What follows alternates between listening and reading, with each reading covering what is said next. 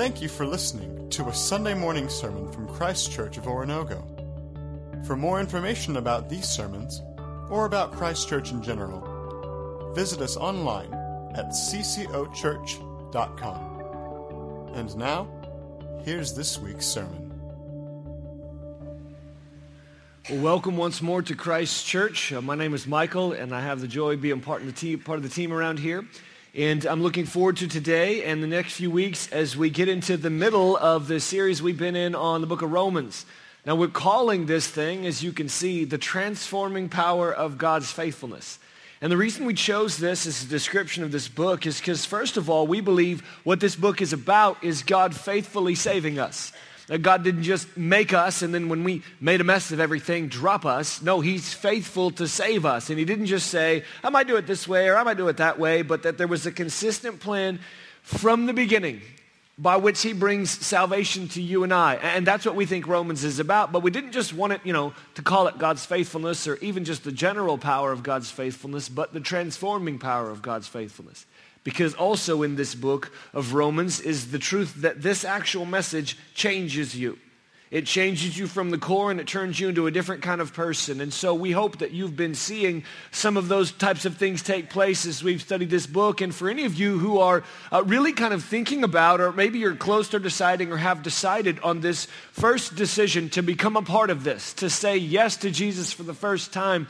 So if you're there or close to there, we want to let you know about an opportunity that you're going to have here in a couple weeks. We're going to do a Big Splash Sunday. Now, what that means for us here, if you're new or if you're a guest with us, is Big Splash are some events that we've done where we get together and we do baptisms, where we provide an opportunity for people to go public and to confirm their decision to believe in Jesus by being baptized. We, of course, do this and celebrate this almost every week, but these are moments when we try to just do it up big and it becomes the focus of things. And normally we'll do this like on a different event outside of Sunday. This is the first time when we've done a Big Splash Sunday. So on February 14th, we figured that was an appropriate date to describe the coming together of you and God, you and Jesus. We're going to have that. So if you're interested in that, if you know you want to do that, or if you're thinking about it, come talk to us. If you know for sure, you can RSVP online or at our prayer center out there in the lobby, or you can just show up that day. And if you're like, all right, this is it, then just walk up here. We'll throw you in the water. We'll towel you off. We'll give you some clothes to wear afterwards. We just want to provide opportunities for you to say yes to this message of grace that we've been talking about. Let me pray once more, and then we'll talk about the text that we're uncovering today. Father God, as we approach Romans 5, I just echo precisely what Elijah prayed, that we would come to see the nature of redemption, that we would see how you've saved us, that each of us in the room who are admittedly at different degrees of faith, some of us trust you completely, some of us don't, some of us kind of do, some of us not at all. And wherever we are, Lord, we pray that you would help us as we open up this particular passage and look at Paul trying to summarize some things he's been trying to get across, that we would take it to mind and we would take it to heart. And that through the truth in this text and through you as our very present teacher, that you'd be able to kind of crack through and get a hold of us and help us understand more deeply that you have saved us in certain ways, and that we can live in grace because of what you've accomplished on our behalf. So thank you for today, and we pray that you bless our time together. In Jesus' name, amen. So I don't know if you've noticed this yet, but there's something about Romans, this book we're studying, that kind of requires a second look. You know what I mean? Like you read a text or you hear a message and you're like, all right, I think I get it, but I got to look at this again, There's something about what Paul writes here and the way in which he presents what he's trying to say that the first time you read it, you don't get everything. So you want to keep peering into it. It's kind of like, you remember back in the 90s, and I could go anywhere from here, right? You remember back in the 90s, those magic eye pictures? You know what I'm talking about? I'm going to throw one up on the screen so you remember this. These were like all over the place. I'm not exactly sure why. And it was like, hey, look closely and you'll see a dolphin jumping out of the water. You know what I mean? And like some of you looked at these probably for a long time and thought, this is a joke. There is nothing there. But you get the basic idea. If you've never seen one of these before, I pity you because you didn't grow up in the 90s. But also, the idea is you just look at this and then somehow there's this 3D image that kind of pops out at you. So that's all you need to know about the 90s, and that's kind of how I think Romans works. that the more you look at, there's nothing in that picture, by the way. I don't think anyway. You don't have to try to find it. No dolphin, nothing. You look at Romans and you're like, all right, if I need to keep looking at this. And I think it's true. If you keep looking at this, there is truth that will reach out and grab hold of you. I think Paul knows this, which is why at different points in the letter he pauses his unfolding argument. He pushes pause on the logic button. Okay, I'm not going to keep developing my case. I'm going to try to summarize what I've been saying so far. There's times when he repeats the truth he's been arguing for just so that it will sink in a little bit. And that's what today's passage does. So if you have your Bibles, turn them to Romans 5. If you have a device, tune it in there as well. Let me read to you from the first half of this chapter. I'm going to start in 5:1, first verse in the chapter. And I'm going to read about half of Romans 5, verses 1 through 11. Here's what Paul writes. Therefore, since we have been justified through faith, we have peace with God through our Lord Jesus Christ, through whom we have gained access by faith into this grace in which we now stand. And we boast in the hope of the glory of God. Not only so, but we also glory in our sufferings, because we know that suffering produces perseverance, perseverance, character, and character, hope. And hope does not put us to shame, because God's love has been poured out into our hearts through the Holy Spirit who has been given to us. You see, at just the right time, when we were still powerless, Christ died for the ungodly. Very rarely will anyone die for a righteous person, though for a good person, someone might possibly dare to die. But God demonstrates his own love for us in this. While we were still sinners, Christ died for us. Since we have now been justified by his blood, how much more shall we be saved from God's wrath through him? For if, while we were God's enemies, we were reconciled to him through the death of his Son, how much more, having been reconciled, shall we be saved through his life? And not only is this so, but we also boast in God through our Lord Jesus Christ, through whom we have now received reconciliation. Now here's what's going on in this passage. It's sort of like summarizing in both directions. So if you look at that and you're like, man, there seems like there's a lot in there. You're right. You are correct. And here's why. Because Paul's trying to summarize everything he said in chapters 1 through 4, and he's given us a preview of some of the things he's going to talk about in chapters 5 through 8. Just to give you an overview of the first half of this book, in chapters 1 through 4, Paul is explaining, here is how it works. Here is how you're saved. Not like this, but like this. And here's how that fits with what God always said. That's Romans 1 through 4. Then he switches gears in the second quarter of the book, 5 through 8, and starts exploring. Here's all of what this means for us. Here's some of the things that this looks like in your own life. And our text today is the hinge between the two. So it kind of points in both directions. And what we're going to do is we're going to focus on the part of this that summarizes what's been coming before, summarizes what Paul's been saying. So let me read to you again the first couple of verses. And I want you to notice this is kind of just what Mark preached the last couple weeks. And that's true because it's what the text said. Here's what Paul says to start. Once more, therefore, since we have been justified, there's that word again, through faith, we have peace with God through our Lord Jesus Christ, through whom we have gained access by faith into this grace in which we now stand.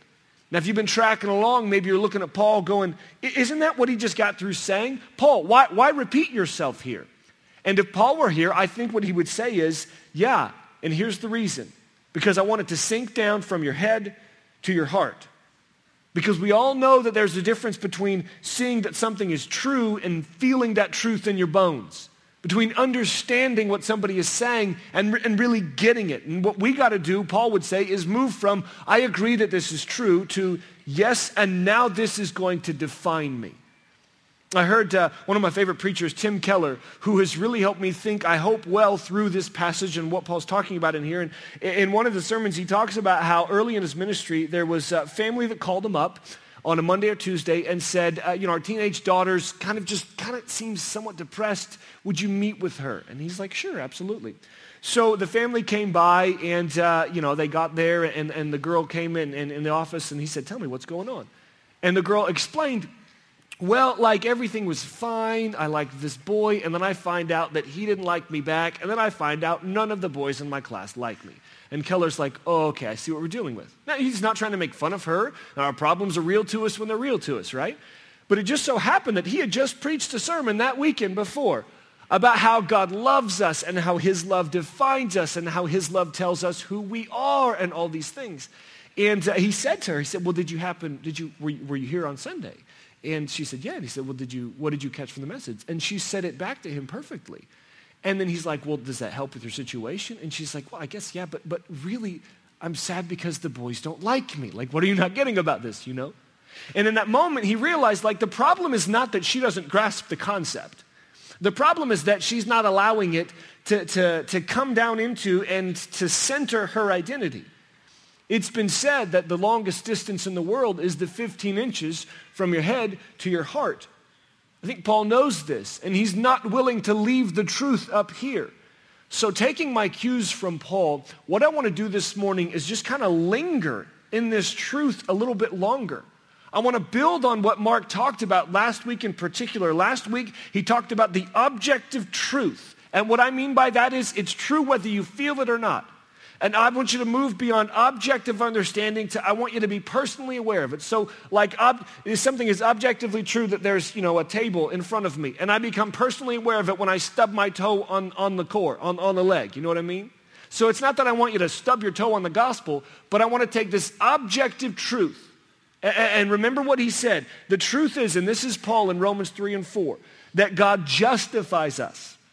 That he declares us righteous. He gives us a new status before him. He declares us acquitted or pardoned, not on the basis of our good behavior, but on the basis of his mercy and grace.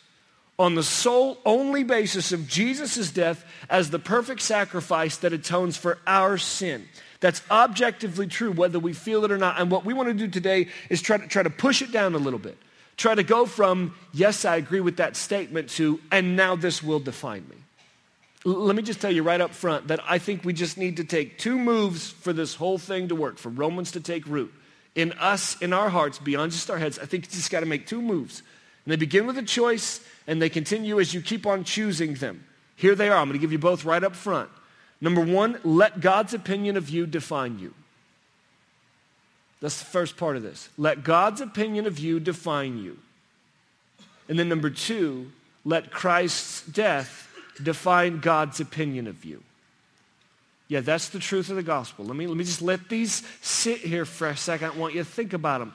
Let God's opinion of you define you. So your worth is determined by how he sees you. That's what this means. And then secondly, recognizing that he sees you through the cross. If you want to be a person who more than just goes through the motions spiritually, if you want to understand for yourself why some people give themselves to the gospel and maybe even give their lives for the gospel. If you want to be a person to your core who can have this sense of peace that starts now and lasts throughout eternity. If you want to understand why Jesus came into the world and what he means to do in your life, then you just start by choosing to believe both of these things. Again, both of them, not just one or the other. I think all our inner turmoil is connected to denial of one of these 2 truths. If you believe the second, but not the first, if you believe that Christ's death defined God's opinion of you, but that God's opinion of you doesn't define you, so you have number 2, but not number 1, you're like the girl in the story. You're going to come to church and you're going to hear the truth and you're going to go back into your world and it's not going to make any difference. If, on the other hand, you believe the opposite, if you believe number 1, that God's opinion of you defines you, but you don't know about number 2, that Christ's death defined God's opinion of you, then you're probably well acquainted with guilt and shame and the feeling that you have to just do a little bit more to measure up. You may have become the kind of person who tends to hide from people before they can really get to know you because you don't know what happens when you expose the core. Now, I don't want either of these tragedies for you, and I don't want them for me. So let's get to work. And we're still talking about justification. And if we're going to understand Paul's words on this, we need to know something about the situation on the ground. Real people in Rome that Paul is writing to. And basically what you have are 2 different groups with 2 sets of traditions that are trying to live together as the church. You've got Jewish Christians who have their traditions and their way of seeing things, and then you've got Gentile Christians and their traditions and their way of seeing things, and the 2 are trying to come together as one. And to make matters more complicated, for about 5 years, just before Paul wrote the letter, the Jewish Christians had to leave town. So the Gentile Christians just fended for themselves, and they figured it out. Maybe they didn't know the Bible as well as them, but they learned it. Maybe they didn't know how to do a church service, but they did it. And then, after a while, the Jewish Christians were allowed to come back, bunch of political stuff. They come back, and now you have these two groups trying to come together. The Jews are looking at them saying, Jewish Christians, hey, we're back. So you can go ahead and allow us to take back control of things. We got this. And the Gentile Christians are like, what do you mean you got this? Like, we're okay. And by the way, do y'all still have problems with bacon? Because like, since you've been gone, we've been putting it on everything. You know what I mean? And so you have these two groups, and they're trying to figure out how to live together. And in particular, they're asking the question, like, how do we know when you're right with God? How do we know when we're good, when you're good? The vertical dimension, how do I know I'm good with God? Because you're saying I have to do this, and you're saying I have to do this. How do I know when I'm right with God? And how do I know when you are? Or how do you know when I am? So there's a vertical dimension and a horizontal dimension, and that's justification. Not just are you right with God, but how do you know? Like how can you, when you put your head on the pillow at night, go to sleep knowing all is well between you and the God who made you, between you and your judge? And Paul's answer, now and forevermore, is that by faith you are covered in Christ. By trusting that his death counts for your sin. By grace through faith. That's the formula. By grace through faith. It's not about whether you follow the Old Testament or some other set of rules. Maybe those will come in later. Maybe they won't. Some of them will, some of them won't. But the point is that they're not the point. That we're right with God because of what Jesus has done for us. Let me read to you once more the first and last portions of our text. He starts and he says, therefore, since we have been justified through faith, we have peace with God through our Lord Jesus Christ, through whom we have gained access by faith into this grace in which we now stand. Grace, faith. Now flip to the end of it. Verse 9. Since we have now been justified by what? By his blood. How much more shall we be saved from God's wrath through him? For if, while we were God's enemies, we were reconciled to him through the death of his son, how much more, having been reconciled, shall we be saved through his life? Not only this, but we also boast in God through our Lord Jesus Christ, through whom we have now received reconciliation. Paul's point is very clear from top to bottom. You're justified through Jesus. It's what he did for you that enables you to say, all is well. And maybe some of you are sitting in the room thinking, that's fine and good for all you religious people. I'm not one of you. I'm not into this stuff. Righteousness, justification, or maybe you're even a follower of Jesus, but you're like, I'm not really a fanatic. Maybe that's for the people who get way into it. I don't really think about this much. And I want to tell you as gently as I can, actually, I think you do. Justification is not just a church thing. It's not just a religious thing. It's a human thing. It's hardwired into our hearts. Now think about the ways we use the word justified. We talk about making a justified purchase. We talk about going on is that vacation really justified? We talk about taking a justified nap. It's my favorite kind of nap. You know what I mean? And in all these cases, what justified means is, have I earned enough to merit this? Has enough been done? This is justified vacation. I don't care where they're going, how much they're spending. You should see how hard they've worked. It is justified to go do that. It is justified for you to sleep. You've been working your tail off. This is how we use the word justification. And if you, again, the question, have I done enough to earn this? And if you look closely, I think you'll quickly see that this applies to our lives as a whole. I mean, think about one of the iconic moments of American history, when Rocky is about to fight Apollo Creed. And you know what he says? He says, listen, I just want to go the distance with Creed because nobody's ever gone the distance with Creed. And if I can go the distance, if I can make it to the end, then I'll know I'm not just another bum from the neighborhood. Remember that line? What's he saying? He's saying, I want to be something, mean something. I want my life to count. I want to be validated, worthy, accepted. I want to be justified. Maybe you think that's just fiction, and it's Rocky. He's not exactly the paragon of psychological health. You know what I'm saying? It's not just fiction, though. It's successful people, unsuccessful, all the way in between. You may recognize this name. There's a pretty well-known movie maker named Sidney Pollack. He died, it's almost been a decade now, died back in 2007. But an article came out just before his death, and it was talking about how even though he was nearing the end, even though he was getting older and he was very sick, he couldn't stop working. His family pleaded with him, just stop, just come home, like you're making it worse. We only have a little bit left, and we want to spend it with you. But he couldn't. Here's what the article says.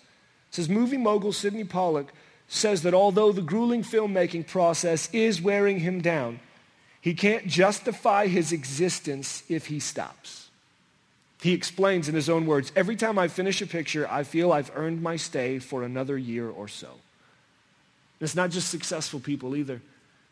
There's a lady, Elizabeth Wurtzel, wrote a book called Prozac Nation about some of her own and many struggles with depression and anxiety. And she said in the book, in a strange way, I had fallen in love with my depression. I loved it because I thought it was all that I had. I thought depression was the part of my character that made me worthwhile.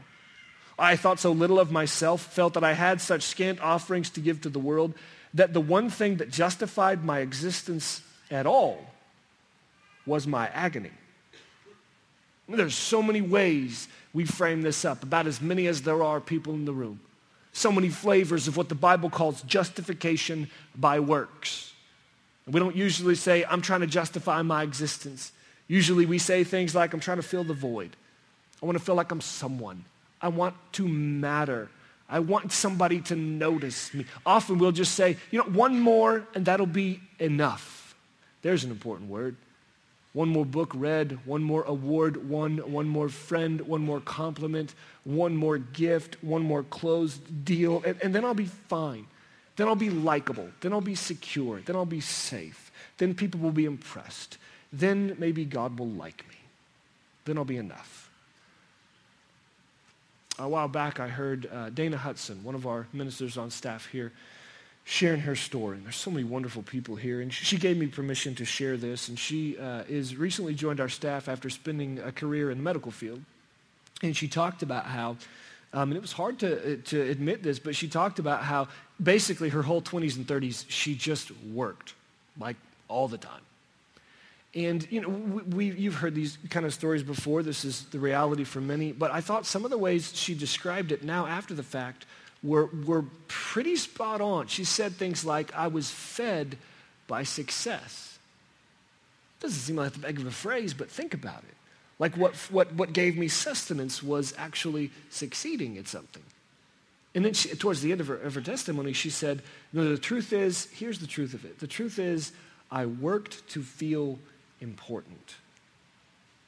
That's this. See, I don't think the question is if you seek justification, but how.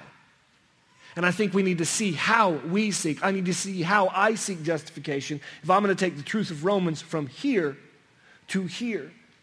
And I want to go beneath the obvious.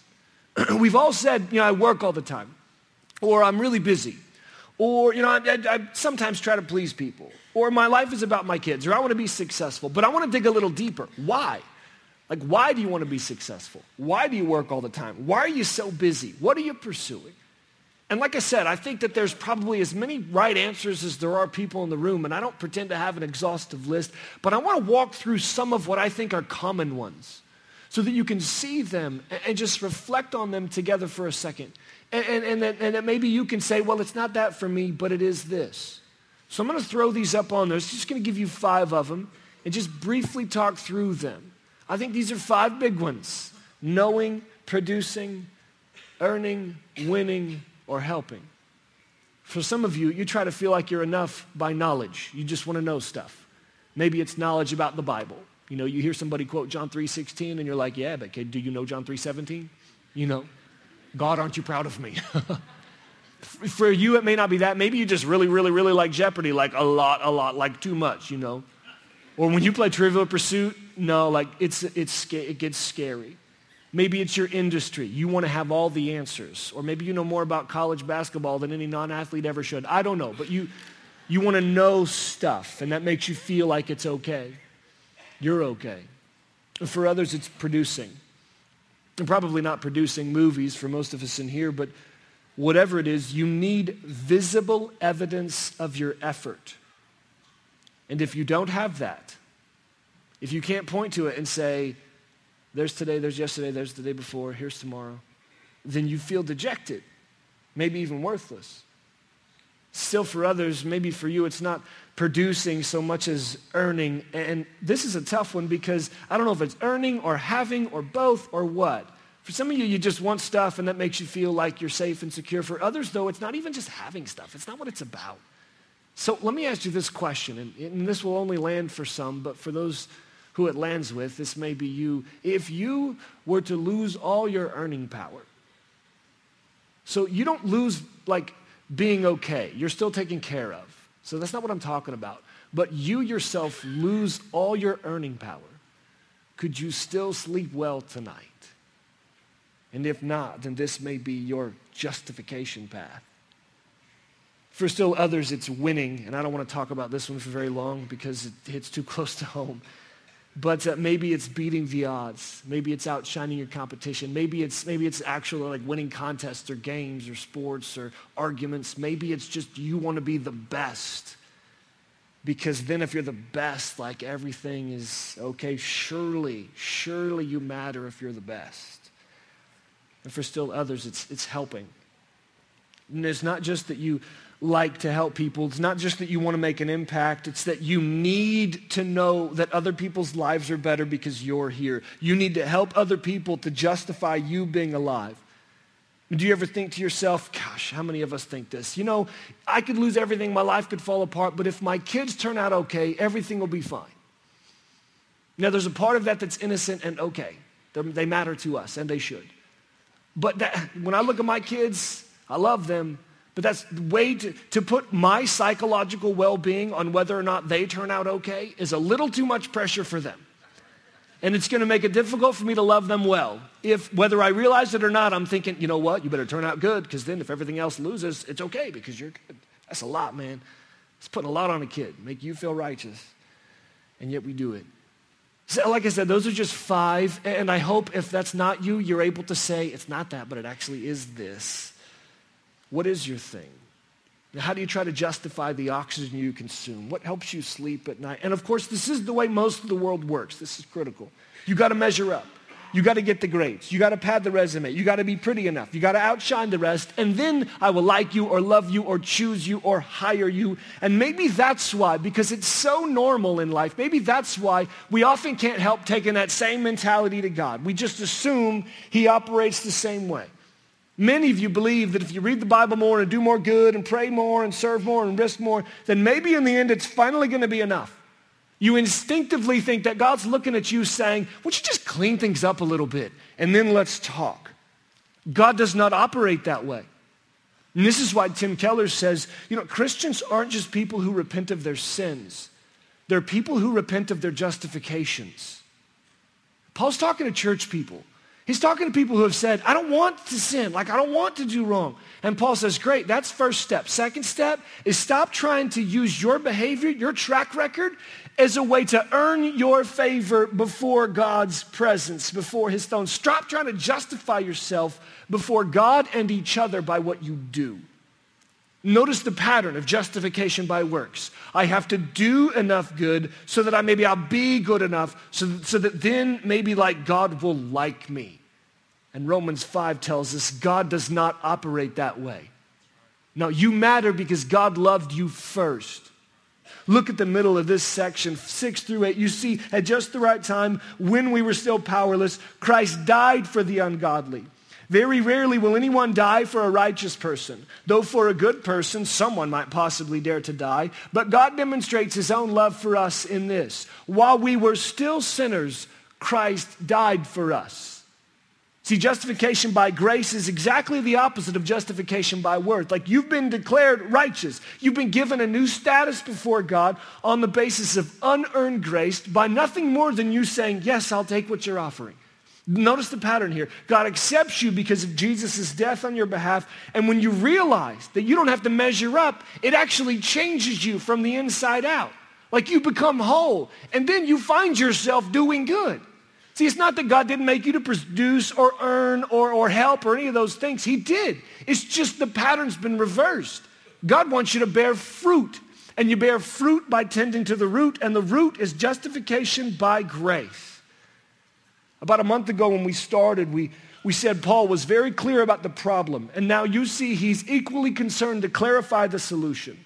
No joke and no exaggeration, the answer to the world's problems, all of yours included, it starts by rejecting justification by works in whatever form it's found its way into your heart. by rejecting that way of living and thinking, and by falling into, not just leaning, but falling into the strong arms of justification by grace through faith in Jesus Christ. And so what do? Stop trying to justify our existence, either by earning God's favor or trying to measure up to some standard we have in our head or in our world. Realize once for all that Romans 5 applies to me. This is my story, your story. Decide to trust that his death is your atoning sacrifice, that Jesus has made you right with God, that he has done for you what you could never do for yourself. And if you already know this, just push it a little deeper. Push it a little deeper. Let me end where we begin. The only thing that you need to do, the only thing you must do to become a person who immediately experiences deep and lasting peace is, first of all, let God's opinion of you define you. It does not matter what anybody else thinks. Let God's opinion of you define you. And then second, let Christ's death define God's opinion of you. Nothing else. Not your own track record, not your morality, not your activism, Christ's death. And one more thing to show you what this looks like, and then we'll be done. One of my mottos in life is, when you're not sure if you've said it well, let Charlie Brown say it for you. And you can learn a lot about life from this guy and his friends. And all you need to know about, if you don't know who the Peanuts are, first of all, you need to talk to your parents. Secondly, Linus is known for two things: his striped shirt and his blue blanket. He carries this blanket everywhere he goes. He's the one who popularized the idea of a security blanket, right? And so people try to take it from him. Sally, Snoopy, not going to happen. You can make fun of him, doesn't matter. But then there's this one time when he puts the blanket down. You've seen the scene even if you didn't notice it. It's in the Christmas special. It's aired every year for like 50 years. Charlie Brown's trying to figure out the meaning of Christmas, and he can't figure out, what's this all about? And then Linus walks up to him and says, well, I'll tell you the meaning of Christmas, Charlie Brown. And he walks over on that stage, and the light comes on. He starts telling the story of Jesus. You know this scene? What you may not have noticed, go back and watch it this week. What you may not have noticed is at the point when he says, fear not, for I bring you good news of great joy, he drops his blanket. At the very moment in this story when he begins talking about the impact of Christ's entry into this world and the fact that it frees us from our fears, the blanket hits the floor. So what do we do with Romans 5? We drop our blanket once and for all and let our lives tell the story of grace. Would you stand and let's pray?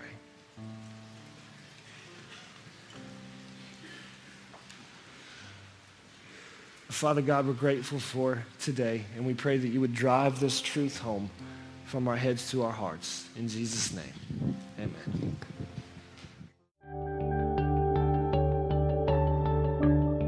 Thank you for listening to a Sunday morning sermon from Christ Church of Oronogo. For more information about these sermons, or about Christ Church in general, visit us online at ccochurch.com.